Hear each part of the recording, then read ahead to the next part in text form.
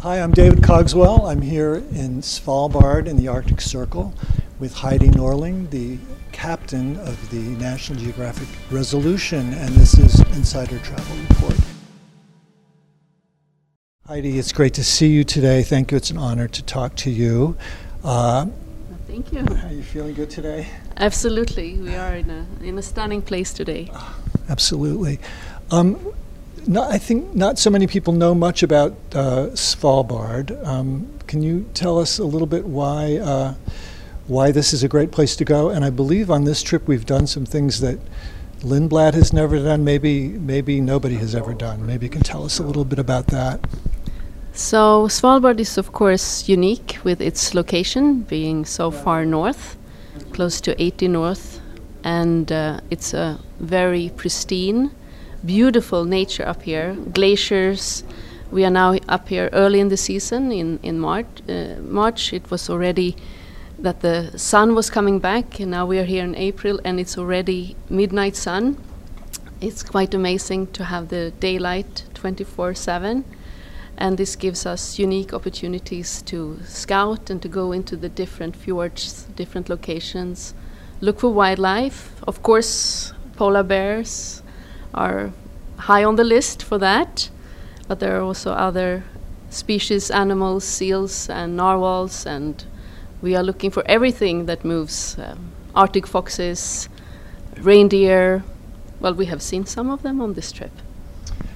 And this is the first time this early in the season. I think we've done some things that have not been done specifically on this tour. Can you tell us a little bit about that?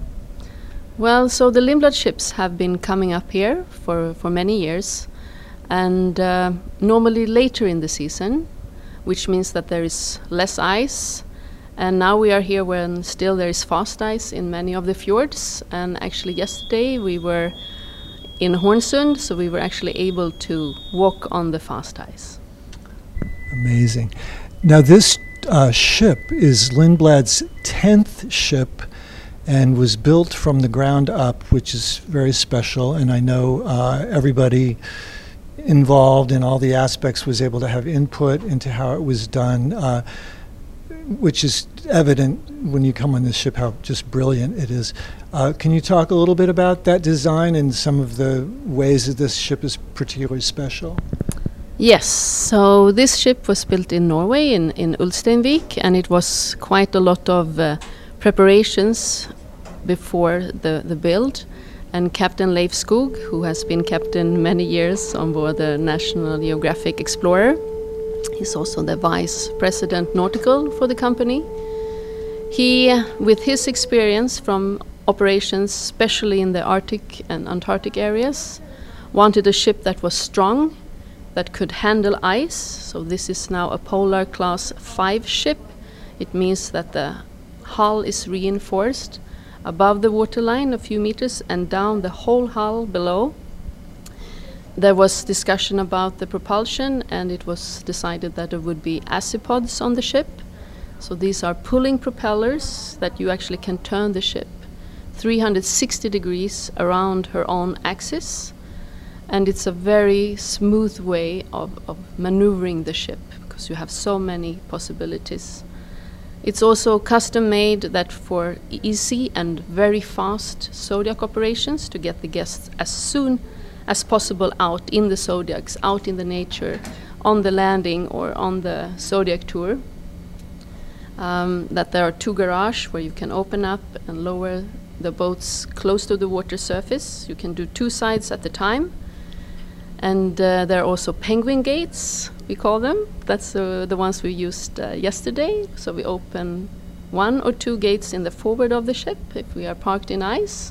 And then we have easy access at a lower level to come directly out on the ice.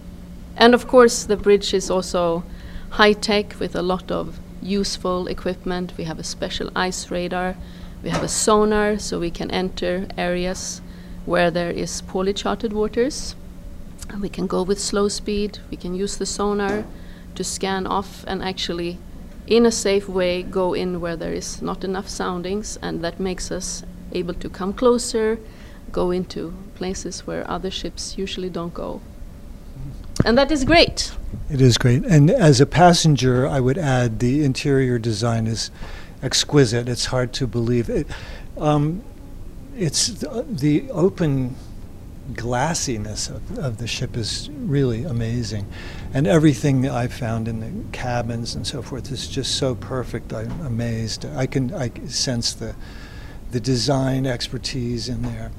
I'm always curious with people who choose a profession out in the wilderness. Essentially, most people live near cities, are confined indoors most of the time. So I'm always curious what leads a person to a profession that most of your working life is way out from all of that. Can you talk a little bit about your path and how you got here? Well, it actually started in a sailing boat with my father.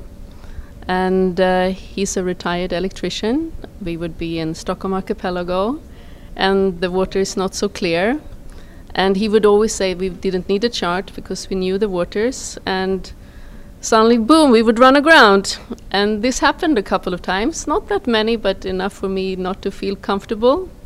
So when I was always sitting with the chart, I was 12 or 13.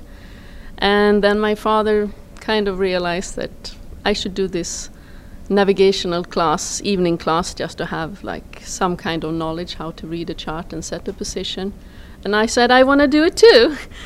And I was actually the one who called and said that we would join the course, because that was before internet and all those things. And so that's how it started, the interest in navigation. And I knew that I wanted to travel because my parents were from north of Norway. They didn't travel much. We always went to Norway on our summer vacations.